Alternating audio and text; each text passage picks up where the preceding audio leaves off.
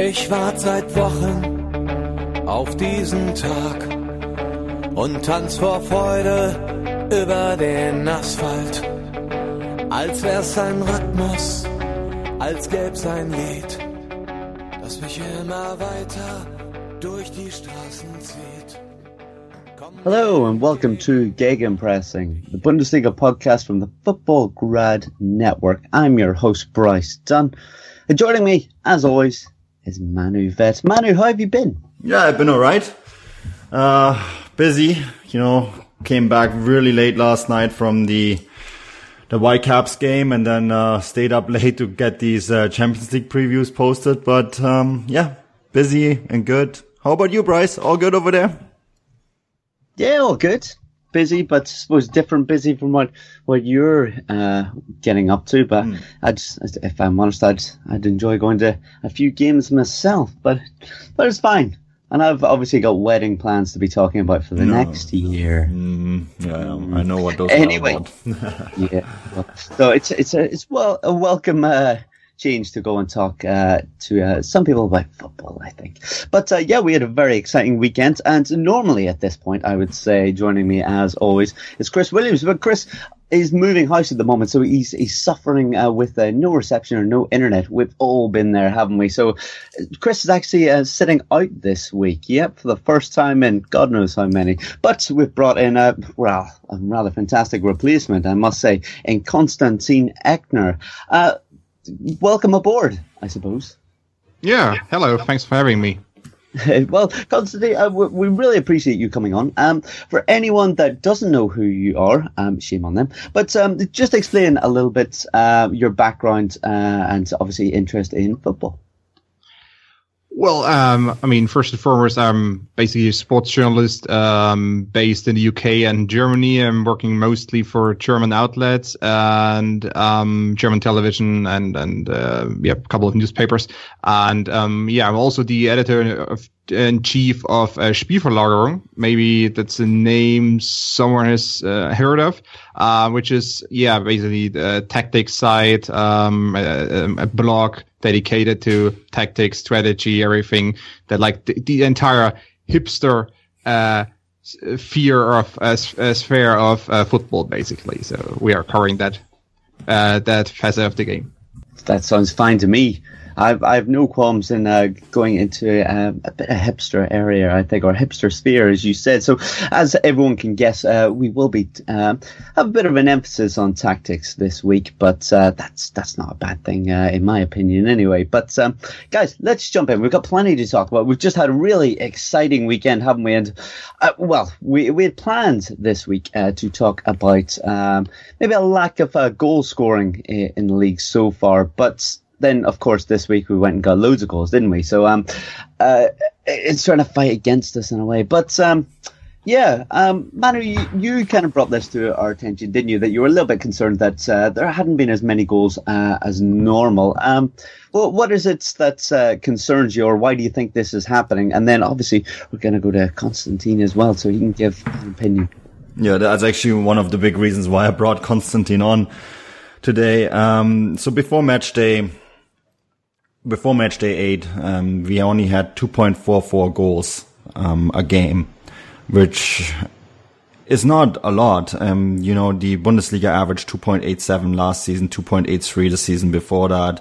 And it was all the way up to 3.16 in 2013-14, which was probably in my opinion, when we had the most quality in the league in recent years, which is probably also explains why there was more goals. But it really got me thinking. It's a little bit of a worrying trend, and maybe the interesting aspect of it too is that when you look at the actual statistic, there's still the same amount of chances almost created. There's 10.6 chances were created, but only 23.1% of those chances were put into the net. And we've talked a lot about the likes of Pierre-Emerick Aubameyang missing chances, but he still scored 31 goals last season. So that's another really interesting trend. We actually got lots of players scoring more than 20 goals, but yet overall scoring is down.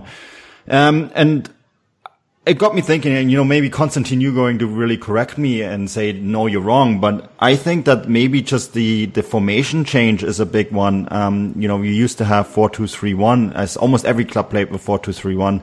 Now a lot of teams are going to 3-5-2, which seems a bit more compact in defense. And I think there's also, we are in a little bit of a crossroads for the league. A lot of quality has left the league race recently, and there's a lot of young players coming up, but the league isn't quite as good as it was 3 years ago, especially up in the goal scoring department. So a lot of clubs are liking to sit deep and be more cautious, and that's maybe another reason. But really curious to hear your opinion about this, Konstantin.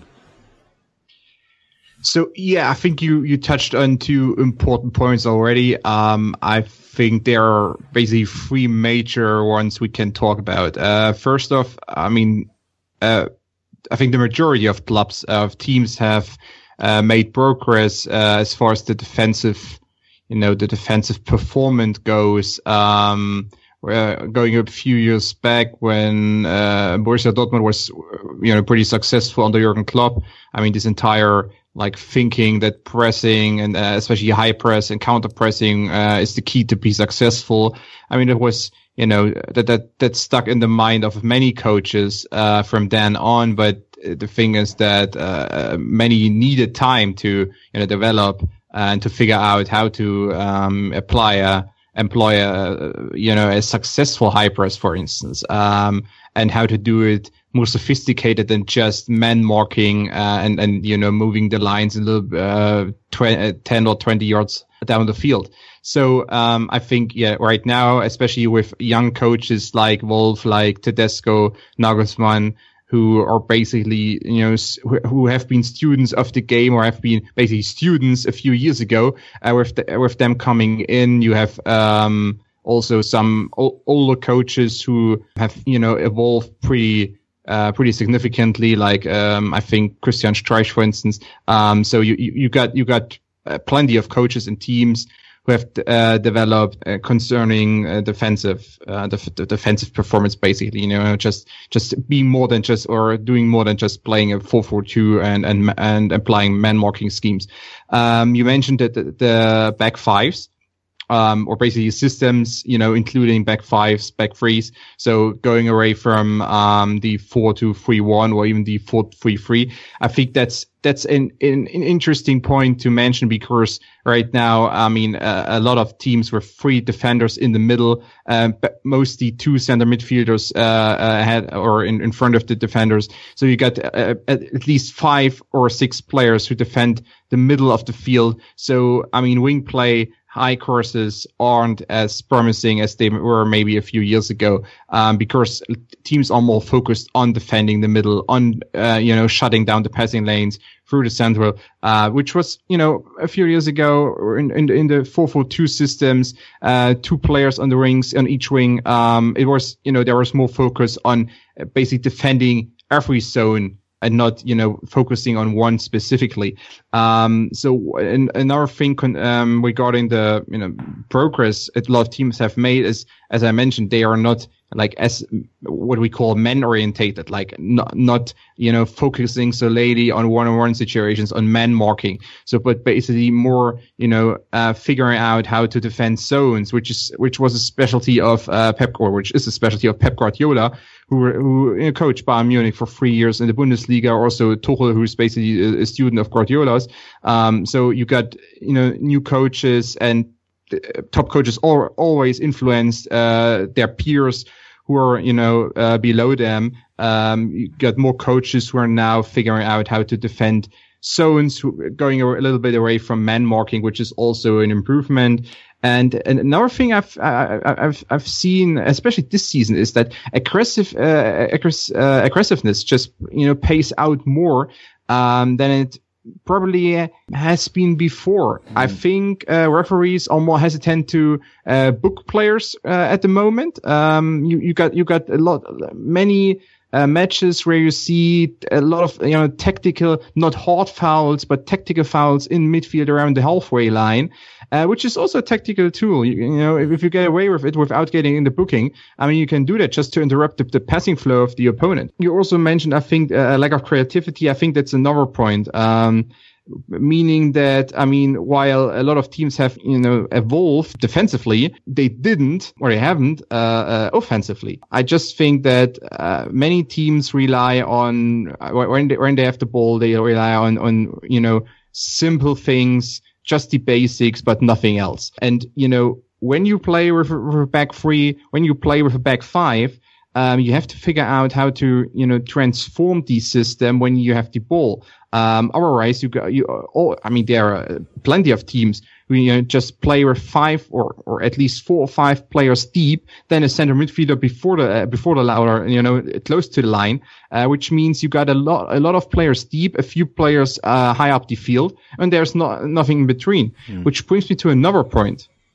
Counter pressing is one, because playing long balls then isn't as successful because you don't have the right system to apply counter pressing. And also when we talk about systems, when we talk about there's basically a hole between 6 or 5-6 players deep and a few players up front, is that the Bundesliga right now sees a lack of classic number 10s, traditional number 10s.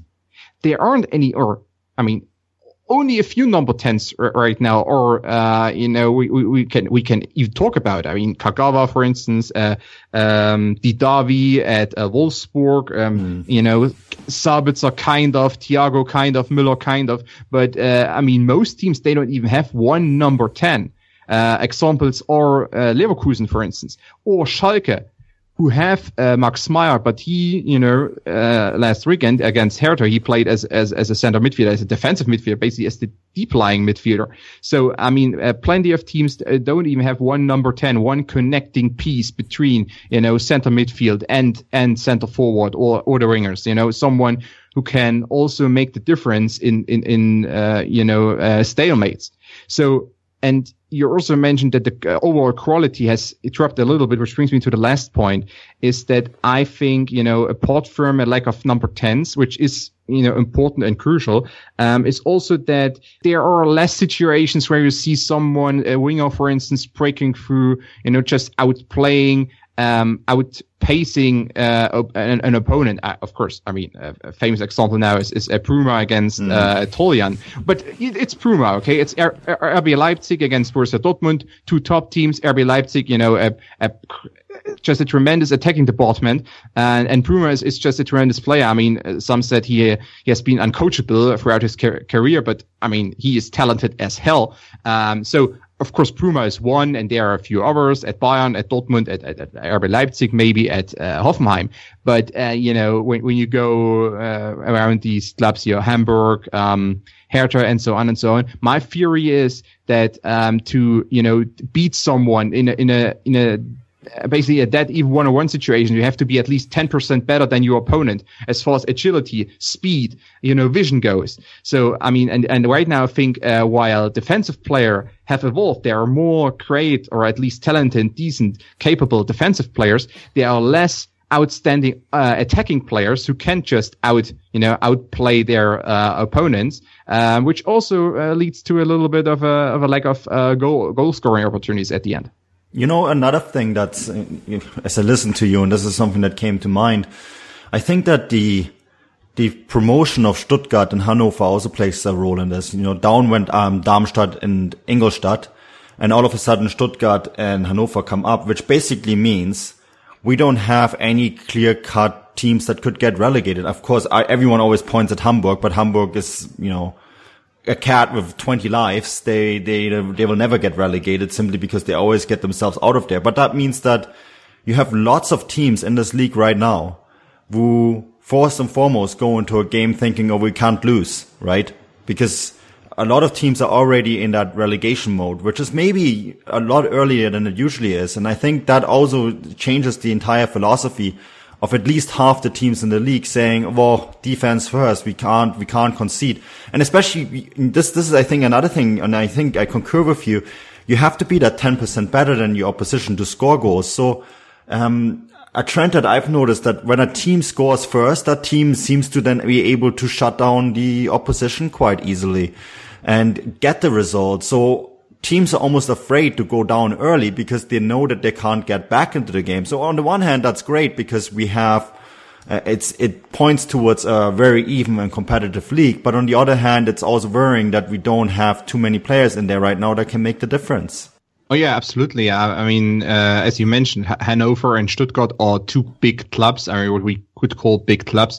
So, I mean, if you go through or if you look at the 18 teams right now, there's basically only, I mean, Hoffenheim is an established one. It's you know, from a small town. We know the story, but it's an established club. I mean, in my opinion, one of the top 4 clubs in Germany right now. So, I mean, there's only Augsburg, I guess, who's some kind of an underdog, but also sort of established. But I would still think Augsburg, I mean, if they get relegated, it's not like the end of the world. But for other clubs, it might be. I mean, right now, Cologne, Bremen, Hamburg, you know, they are in the relegation zone or close to the relegation zone.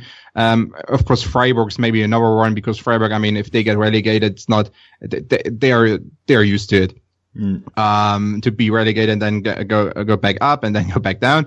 But other than that, you got at least 16 clubs who you know fight for at least they fight for everything basically, because getting relegated is could hurt them, you know, significantly. I mean, it will, you know, cost a lot of jobs.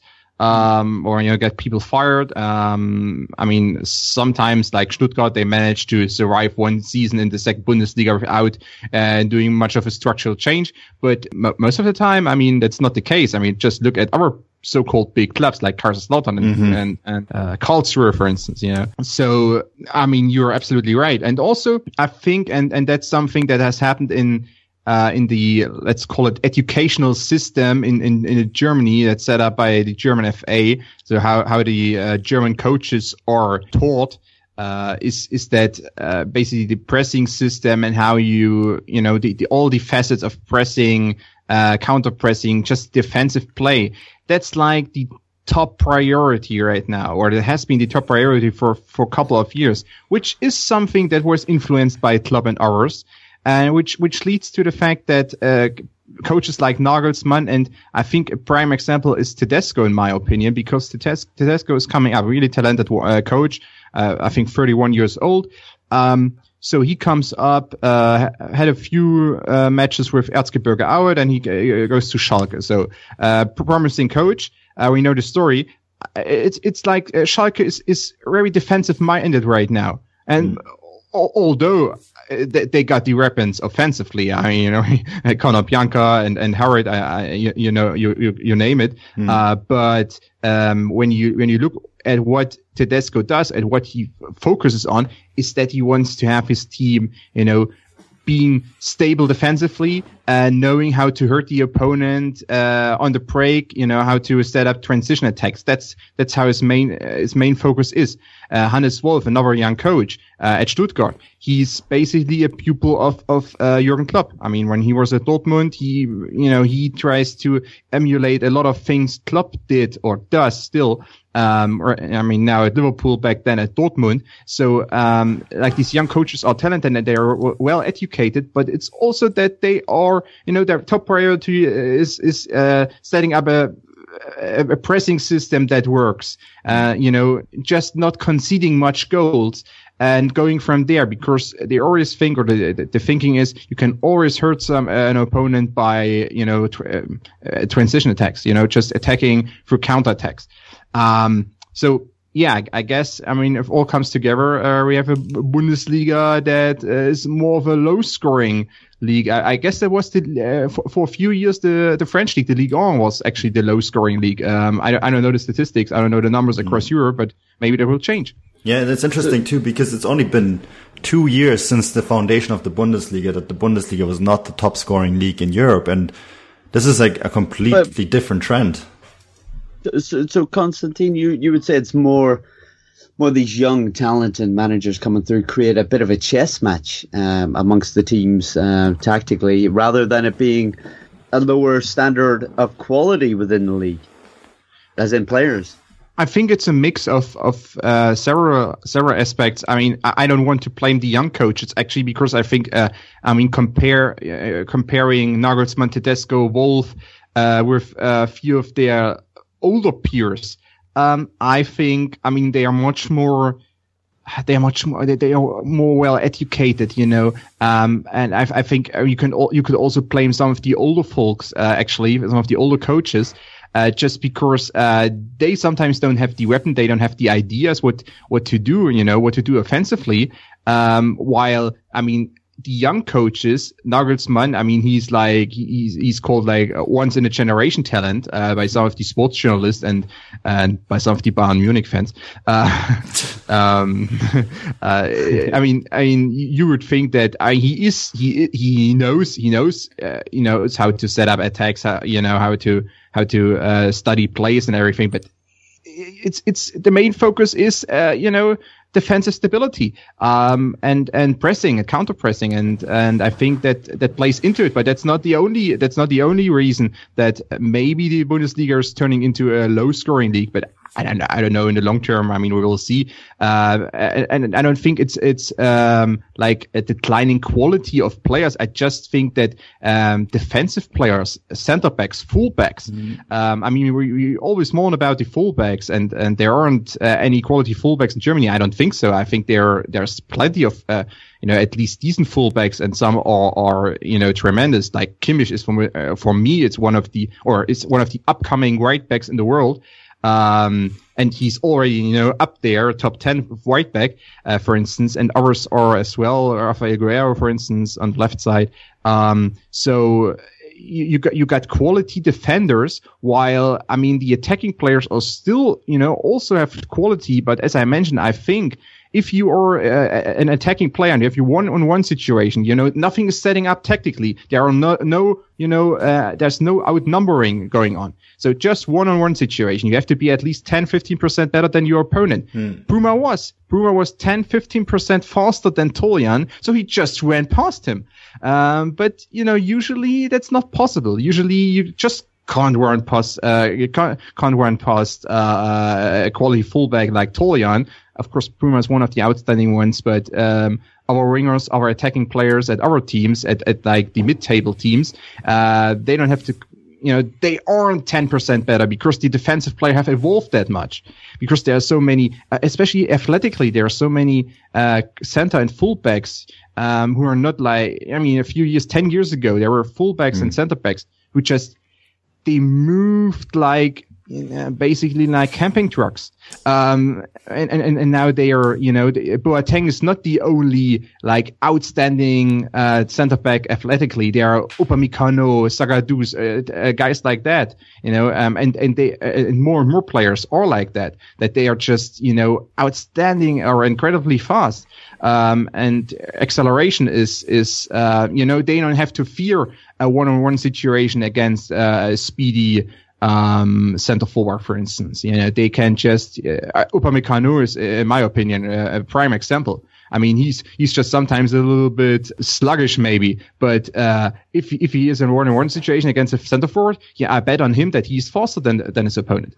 Well, let's just talk about this match day. And Manu, obviously, we talked last week about Jupp Heynckes coming into Bayern. And I'm kind of just covering for the rest of the season. You said that it was almost like a plaster, just over some of the cracks there. And this weekend, yes, they didn't come up against the toughest of opponents, being at home to take on Freiburg, but they won 5-0. But going back to their old ways of 4-2-3-1 with them, obviously 5-0 is very impressive. But is it less impressive because it's against Freiburg and it's not a true test, or what's your opinion? Oh, not a true test is maybe not fair to Freiburg, but Freiburg have never won a game in Munich in the entire history, and it's just not a place where they do very well, and I didn't expect much. I think that there was still enough flaws in Bayern's game that I would say that we can't really take too much away from that game. Ryan Kent, for example, finding the space to go one-on-one against Ulreich. He doesn't then, of course, score, but, it shows you that there is still issues. I think one of the big issues is also Manuel Neuer being out long term with an injury, and there's now reports and talks about him being out till actually all the way leading up to the World Cup. And that means, that they basically have to rely on Sven Ulreich. And Ulreich, he's afraid coming out of the 6-yard box, let alone the 18-yard box, and that means that there's a very big gap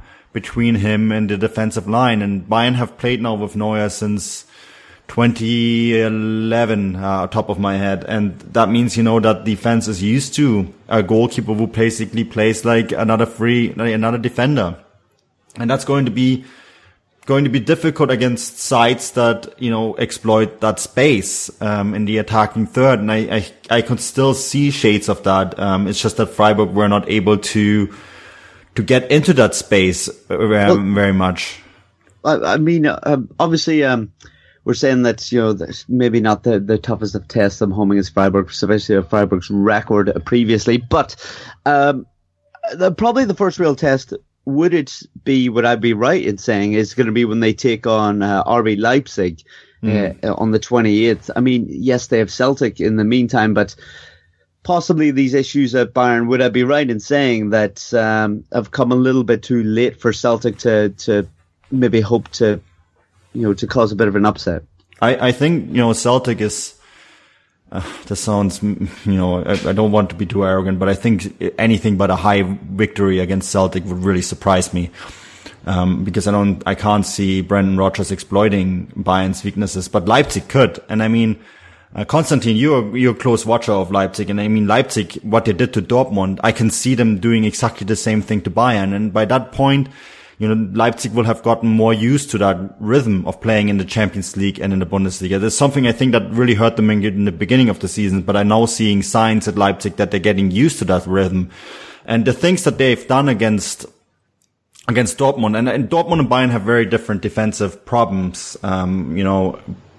Dortmund's big offensive problem is that they haven't gotten quite used to the style, and Bayern's big problem is that they haven't really gotten used to playing without Neuer. And I think that leads to similar issues on the field that that Leipzig can explore. And, I can just see that high press, fast wingers like Bruma really, really hurting, Bayern right now. It's similar to what Hoffenheim did to them. Yeah, I basically agree because, right now the sample size is pretty small. Yeah. It's just the Freiburg match, and watching the Freiburg match, there were a few situations, at least in the first half, specific two where, in which Bayern just, made mistakes in the build-up and almost paid for it.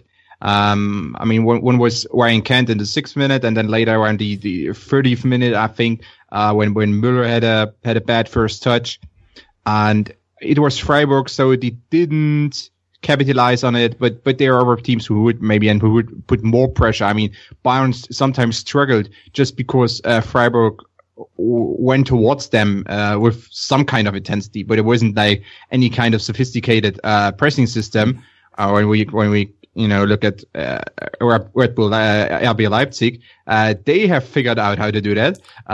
They did it against Dortmund, and they will try to do it against Bayern. And I mean, Celtic and Hamburg, the next two matches, I think good sparring partners, just like Freiburg. I don't think they will do much against Bayern just because they're outmatched. And individually they are they can't keep up with Bayern. But then the doubleheader against RB Leipzig, just at Leipzig, and then home game against Leipzig 3 days later. I see them at least. I guess losing one. Sure, it's a cup match at Leipzig. I don't know. Or who knows? But at least touring and then extra time. Who knows how that will go? But I see Leipzig, doing something against them and doing some damage. Because Heinkes needs more time than, let's say, 14 days to change or to solve some of the problems, the issues. And that's just my opinion on Bayern Munich in general. Is that just don't expect them to be, the force they were in 2013. Yeah, for several reasons. for several reasons. Just I don't think the team is as good as they were back then. I mean, Ribéry is just they are both. Robben and Ribéry, they're both near the end of their careers. So there aren't any quality replacements. Kingsley Coman is a talented player, but I don't think he's there like where Ribéry was a few years ago. And our players, they need time. Tolisso and James is not a factor right now. The quality isn't there. And also, which is interesting, in 2013, Bayern was just a force, athletically, technically, just, they could outplay teams just because they were that good. It wasn't even Heinkes didn't do much. I mean, he applied a good pressing system, but it wasn't like he was like this mastermind behind the success. It was also in some close matches against good teams, just Bayern relied on them being, just better, outplaying their opponents. Right now, I don't think that's possible against the best teams of the Bundesliga. And, don't even talk about the best teams in Europe, because we watched the PSG match and we watched the Real Madrid matches last year. That's how it is. There are several teams in Europe that are just better right now, have a better squad than Bayern Munich. So they have to find out how to beat them tactically. And, if Heinkes is the right coach to do that, I'm not sure. I'm not sure. I think he's someone who can get them back on track, maybe winning the championship, because Dortmund is not as let's say not as great as some fans might think. Just pointing at the 3 matches they had against top teams. So I guess he can win the championship, but it will be maybe closer than in 2014, of course. I mean, because back then just Bayern dominated the league. Yeah, I think, but we're going to have a championship race, and this is really one of the next topics, isn't it? Because I think that Dortmund, they struggle against the big sides, and I can't really see them anytime soon stabilizing that, because Peter Bosch's system needs time, and it's putting in together all these pieces and make it defensively work is very hard, especially in a league that's now changing emphasis towards defense, right? So I think Peter Bosch needs a lot of time, but how many teams in the Bundesliga are going to maybe hurt Dortmund? 2, right? Leipzig and Bayern. And then they're going to win all, and maybe Hoffenheim. Yeah, that's actually one to really look out for. But those teams will also take points from each other. I'm pretty sure that Leipzig will take points from Bayern, and Hoffenheim will take points from Bayern again too. Dortmund, I think, could also really hurt Bayern. I think that's the way Dortmund are playing is actually poison for Bayern's system right now, because the Bayern are lacking speed, and they're lacking speed not just up front but also in the back. And one of the reasons for that is, I think, putting Javi Martinez in midfield there made a lot of sense, but he's not, one of those pivotal players that you see in midfield these days in the Bundesliga. I mean, Stuttgart, for example, signed Askasibar because he is both athletic and physical. Zakaria at Borussia Mönchengladbach is another one, right? Who you identified at the Yellow Wall podcast, Konstantin. These are all midfielders who are not only physically strong, but also really fast. And Bayern don't have anyone like that. And I think that that's going to hurt them against teams that are just going to play in a quick transition game, really quick counter-attack. So these teams are all going to take points off each other, which means that it could be like a 3 or 4 team race all the way up to the end of the season.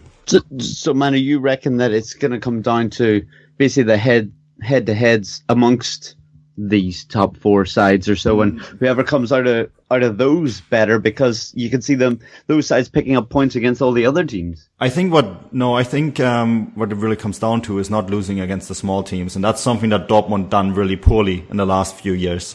And I don't think that's going to happen to them this year. I think that they're going to consistently get their points against all the smaller sides. And I mean, we've seen that up to this run, all the way to Leipzig. They were almost perfect. And that is how you win the league when there's several teams going for it. You have to pick up your points against the Hamburgs, the Freiburgs, the smaller sides of the league. And I can see Bayern and Leipzig drop points there. And then Leipzig have done it already. They've already dropped points against some of the smaller sides. So, I think that is really what it will come down to, which is interesting because we really haven't had that in a while. But yeah, I think that's really that will be the key to success. If you want to win the championship this year, you have to beat all the small teams consistently week in and week out. Well, two of the big teams that did face each other this weekend, it was the one that we had coined, and everyone else I'm sure did, as the game of the weekend, was Dortmund taking on RB Leipzig. Konstantin, what did you make of this game? Obviously, Leipzig getting the win the first time in, how many games was it against Dortmund? Was it 48 at home? Something like this? Something like that, yeah. Yeah, it was rather large and rather impressive. I think 41. The last time was when? 41. It was back when Jurgen Klopp was in charge, as far as I'm aware. What did you make of the game? Well, I mean, I think it was expected that Leipzig is one of the few opponents in the Bundesliga right now who could beat Dortmund. I mean, as Manu mentioned already, is that Bosch's system is working quite well against all the mid-table teams. And I think the Gladbach match showed where the cutoff actually is, because I think there are only 4 top teams right now in the Bundesliga. Gladbach, Schalke, they can become top teams. They can turn into top teams, especially Gladbach right now for their new possession game. But other than that, there are only a few teams, I think Bayern, RB Leipzig and Hoffenheim, who can actually beat Dortmund at this point. And Leipzig just, of course, a little bit luck on their side. And I mean, how the match went, it was on their side.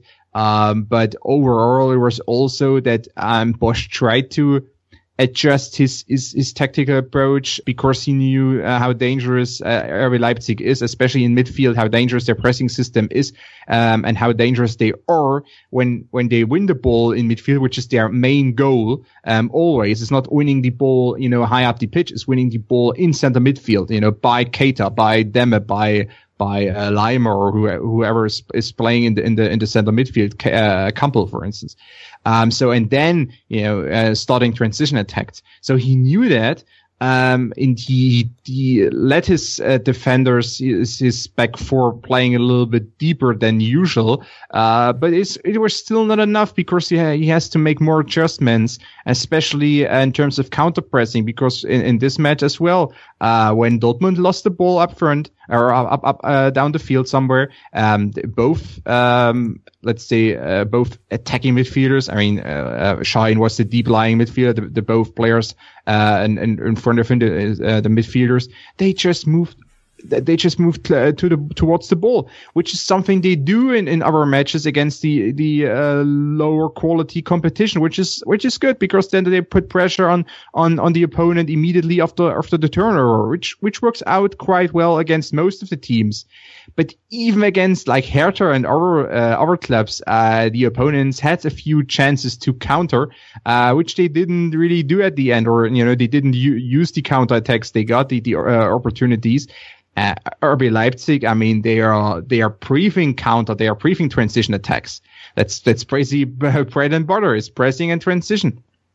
I mean, that they could hurt them, I was expected. And then on top of that, you got someone like Bruma, who's just outpacing Tholen in one situation, which was a tremendous goal. I like that stuff like that, was simple. And sometimes it's just simple things. If it works out, why not? Just do it. That a few defenders, or that several fullbacks at Dortmund are injured. I mean, it doesn't work in their favor, of course.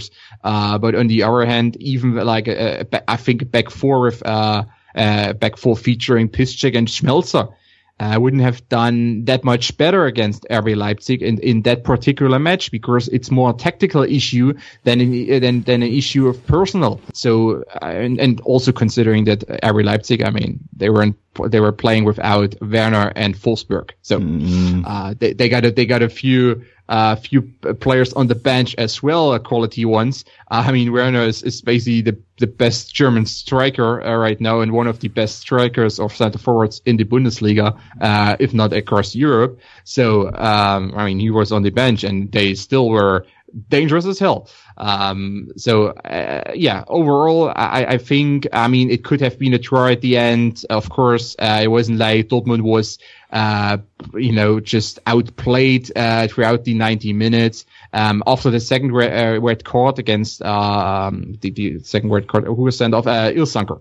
When Ilsanker was sent off, I mean, you saw one pretty interesting aspect just in football in general. If it's a match 10 against 10, 9 against 9 maybe, if just less players on the field and it's equal numbers, it's just that the team that has the ball is usually has the advantage, because it's far more difficult to play effective pressing when you have only 10 players. 10 players to or nine outfield players to shut down all the passing lanes. It's pretty difficult, almost impossible. While having possession with 10 players with 9 outfield players is it's easier. Just to put it simply. Konstantin, do you think Werner of Wolfsburg weren't even brought on because of the game against Porto during the week, the Champions League game, and how do you think this game is going to go? I mean, they more or less have to win this one, don't they? Yeah, they have to win that one. I think Werner wasn't just really ready to go for at least not ready to start. I think he's still more or less. I mean, is he injured? I don't know. His injury was pretty complex.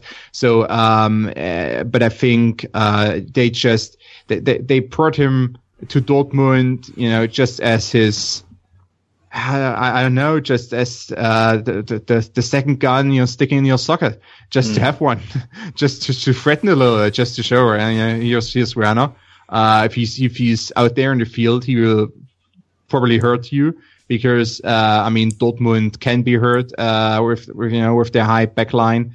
I think it would be a day in the office for Werner, at least once in a few situations. I mean, August Tong did well, but I thought in a few situations, it would have been the perfect opportunity for Werner to just break through, or to make a run behind the line and then get the ball. But August Tong did well, so there's just nothing. There's no point in criticizing him for not being Werner.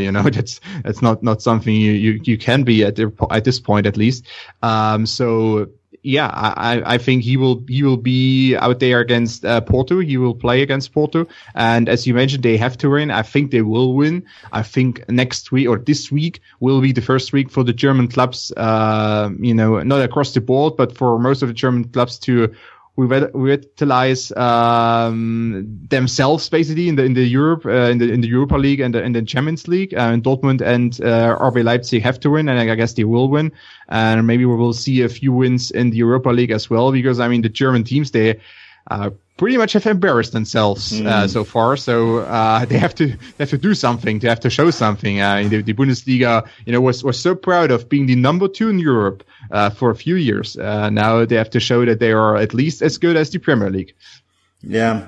Yeah, Manu, would you agree that it's going to go positively for the German sides? Obviously, Konstantin said he reckons Leipzig will beat Porto. You said that probably you'll see that, Bayern would expect to beat Celtic by quite a few. Do you see Dortmund beating Apoel by quite a few as well? I said 5-0.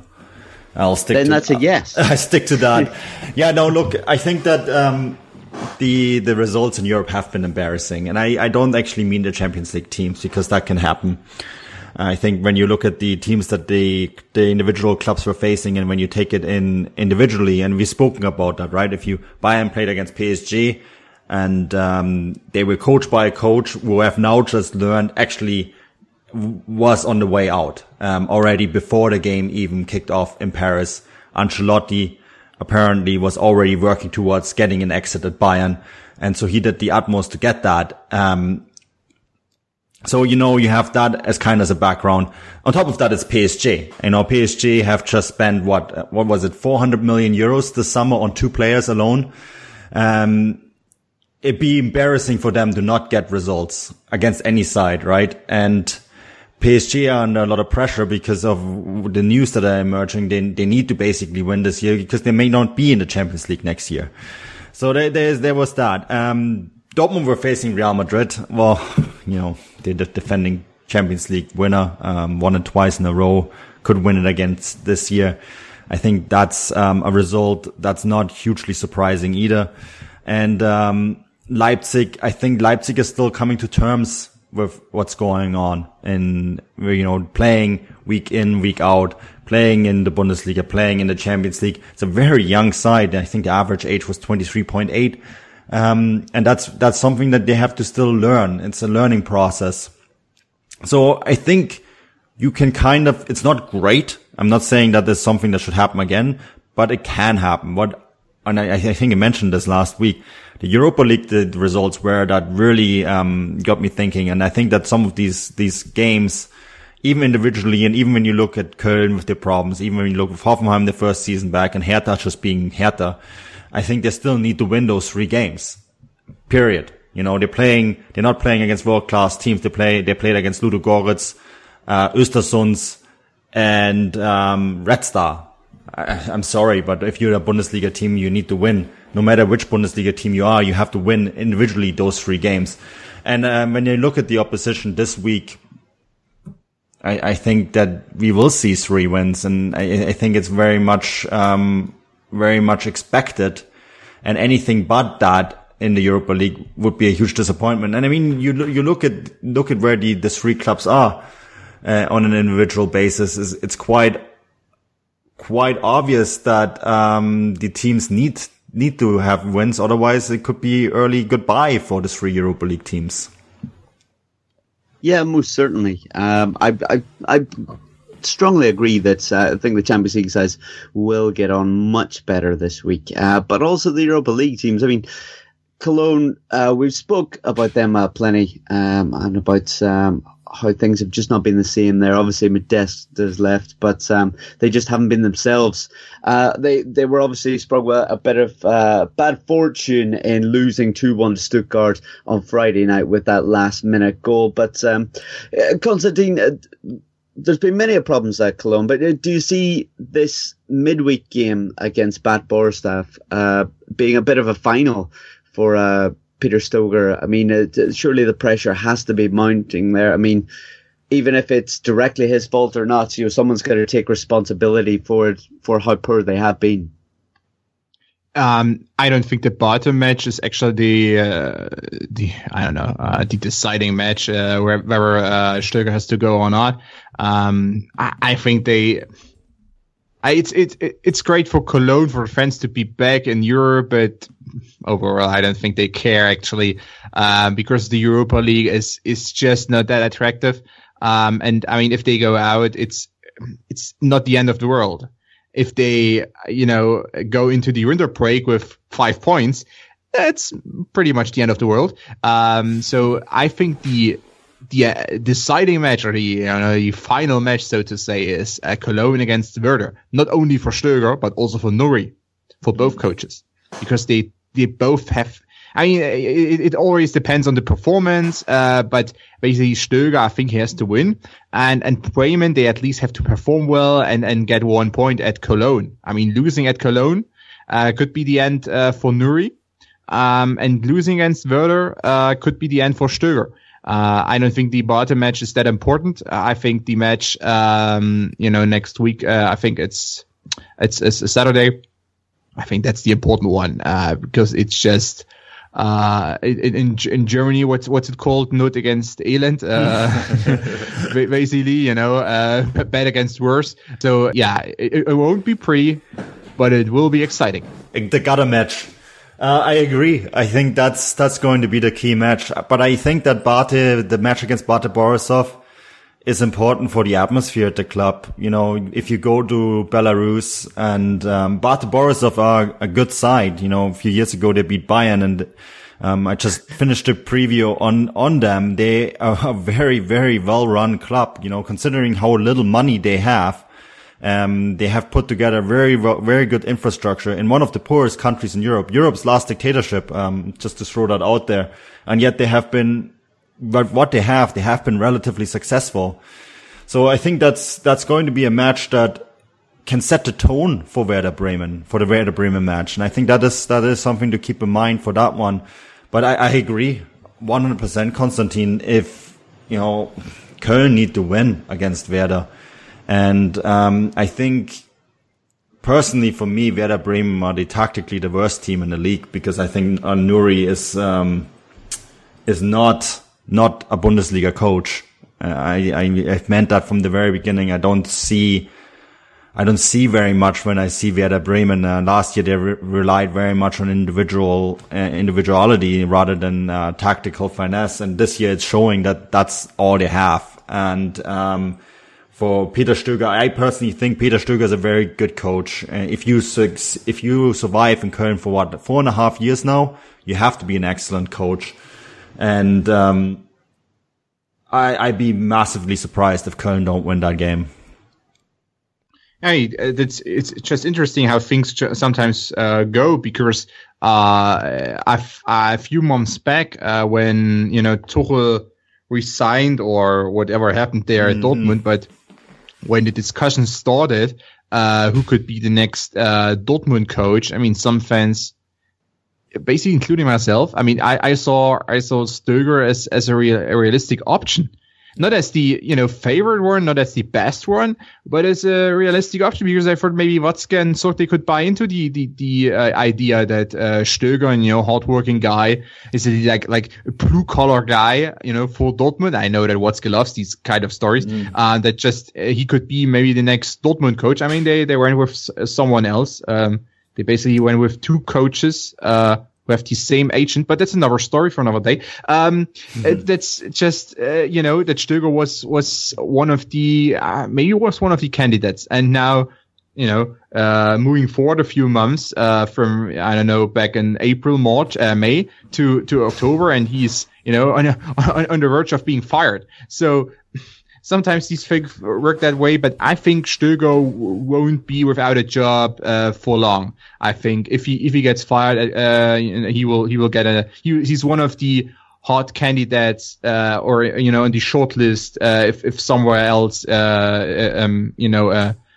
front office looks for a new coach in the Bundesliga, because he's that good. I mean, sometimes things have to end, and the Cologne team, with losing Modeste, not replacing him, or not replacing equally, at least. I mean, Cordoba is good, but not Modeste level good. It's, and a few other problems they have. It's just sometimes these teams drop down. I think they overperformed a little bit last season. Now they underperform a little bit. And at the end, you're just rock bottom. Sometimes. Yeah, I think the big problem for Köln was that they didn't buy a Modeste replacement. I think Cordoba. It's tough to buy one. Yeah, I mean, you're Cologne. Who do you go for? I mean, who's the guy you can buy? Yeah, even if you have the money, that's the problem, I guess. Sometimes you just don't sell. That's maybe the big mistake that they made. They didn't need to sell Modeste.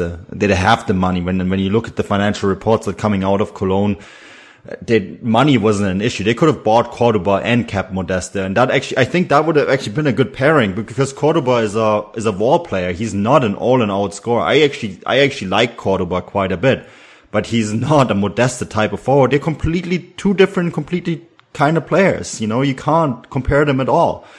And I think the one would have worked well with the other, but basically saying, okay, well, we're buying this guy from Mainz, who was important for Mainz because he could hold the ball and make room for other guys, and say now you have to score 25 goals, because that's basically, they didn't say that, they tried not to say that, but basically that's, what they did. And, that I think was a big mistake.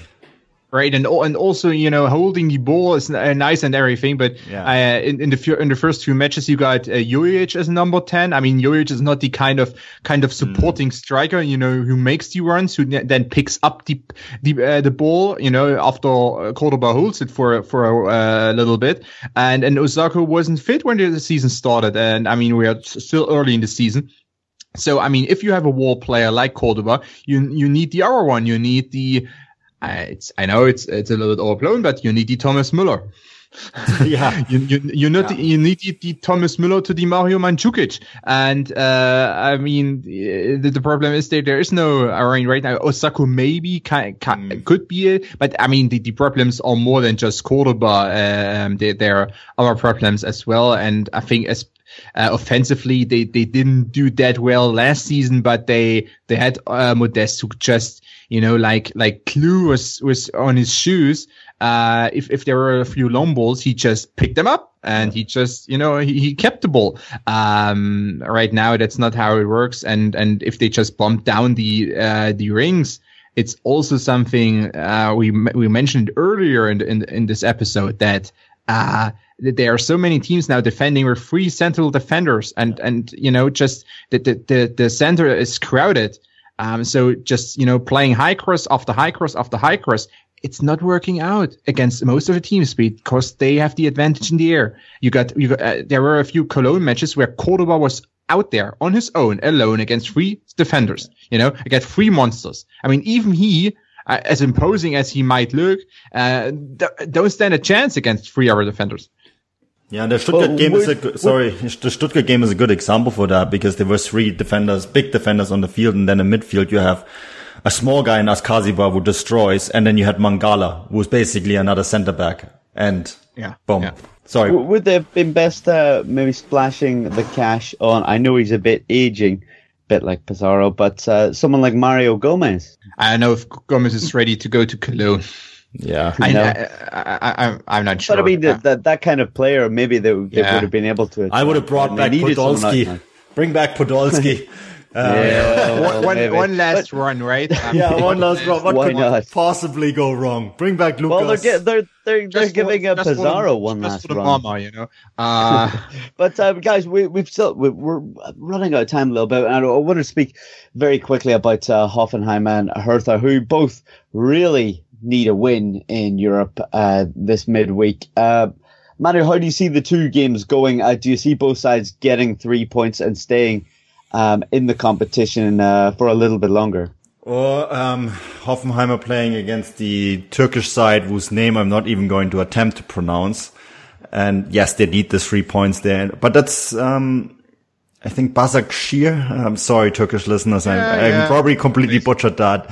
I've lived in Istanbul for a while, and I think that was basically right. Oh, yes. I can speak Turkish. Anyways, that's ready for another day. They need to get the 3 points there, and I think anything else, I know Turkey is a hard place to play, so but I think they'll need to get the 3 points. And Hertha, they're playing at home, right? Oh, they're playing at Hoffenheim at home? Yeah, Hoffenheim at home against Başakşehir, and 3 points. Hertha is playing at Soya. In Lvov. And at Luhansk, you can't play football in Luhansk because of the war in Ukraine. We got all the background on that on footballgrad.com, so I don't want to go into, because we'll be here for another 2 hours if I talk about the conflict in Ukraine. But Soria is one of the 3 teams in Ukrainian football in exile right now, and they're playing in Lvov at the European Championship arena. But again, that is a game that Hertha need to win. Yeah, very much so. Well, guys, we've more or less come to the end of the podcast. So we've spoke plenty, haven't we? Constantine, I want to ask you one question just before you go, because we've obviously spoke plenty about all the teams at the top and who may get the better of who. But I was thinking in the back of my head, who's going to win the league? Who do you think is going to win the league? Oh, I'm sticking to what I said, prior to the season. I think Bayern Munich will win the league at the end. I think they're just a little bit the notch better than Borussia Dortmund and RB Leipzig. Wow, interesting times. But guys, let's do a little bit of a shout out. Constantine, it's been fantastic having you on. I could have stayed here for another hour, but I think our editors would kill us. But what would you like to draw people's attention of? Maybe you've got something, an article coming out, or anything else that you'd like people to check out. I mean, they absolutely should check out my Twitter, of course. CC_ECKNER is my Twitter handle there. So CC_Eckner. And also, I mean, I just encourage all the people, all the listeners to check out Spielverlagerung. It's Spielverlagerung.com for, the English speaking world. And we also have a German edition, which is basically our main page, is Spielverlagerung.de. So we've got plenty of articles up there, analytical match analysis, analytical pieces on the Bundesliga, first and foremost, but on other leagues as well. And our English edition, we analyze, Premier League, La Liga. I think I will write an article on Jupp Heynckes' first few matches, maybe this week, maybe after the end of the week.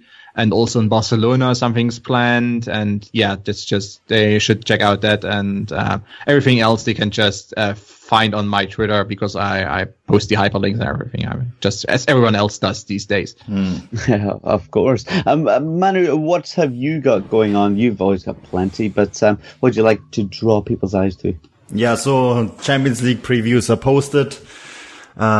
We did 8 games this week. So they are up on Footballgrad and Fußballstadt.com. You can of course find them just on our Twitter at Footballgrad Live, like Konstantin. We just put the hyperlink on that, so you don't need to go to the individual sites. It's all there.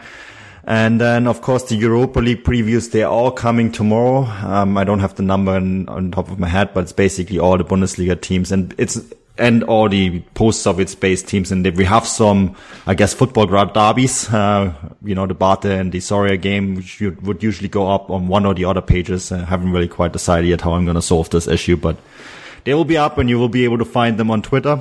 And then you can, of course, follow me, at Manuel Vef. Of course, always plenty going on. I've been your host, Bryce Dunn. You can find me on Twitter at BryceDunn11. I suppose the only thing I can draw your attention to, apart from obviously the Footballgrad universe, is the Golazo podcast, the Mexican football one, which will be out just in a few days. So check that out. We've got midweek games and everything. Guys, if you've enjoyed the podcast, please head over to the likes of iTunes, give us a rating, hopefully a positive one, or maybe some positive feedback. Apart from that, we really appreciate you tuning in. Enjoy the midweek European games, and we'll be back very shortly with an update on next week's match day. Well, that's all there is to say.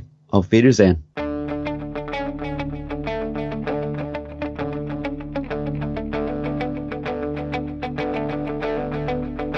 Ich warte seit Wochen auf diesen Tag und tanz vor Freude über den Asphalt, als wär's ein Rhythmus, als gäb's ein Lied, das mich immer weiter durch die Straßen zieht. Komm dir entgegen, ich hab zu hoch. One gift that never gets returned? Trick question. It's 3 gifts: beer, wine, and spirits. And with Drizzly, you can send the gift of drinks right to your loved one's doors. Drizzly lets you compare prices from local liquor stores on a huge selection of beer, wine, and holiday spirits, then get them delivered right to that lucky someone's door in under 60 minutes. And right now, Drizzly is giving customers $5 off their first order. Just enter promo code JINGLE at checkout. Download the Drizzly app or go to drizzly.com. That's DRIZLY.com. It wouldn't be the holiday season if there wasn't candy, right? Celebrate the holiday season with the Holiday Crush. They've sprinkled candy with a holiday theme and fun-packed challenges every week for 5 whole weeks, finishing on January 4th. The more challenges you complete, the better your chances of unwrapping delicious rewards. So, are you ready to crush the holidays? Play the Holiday Crush now. Download it from the App Store, Google Play, or Windows Store for free. Terms and conditions apply.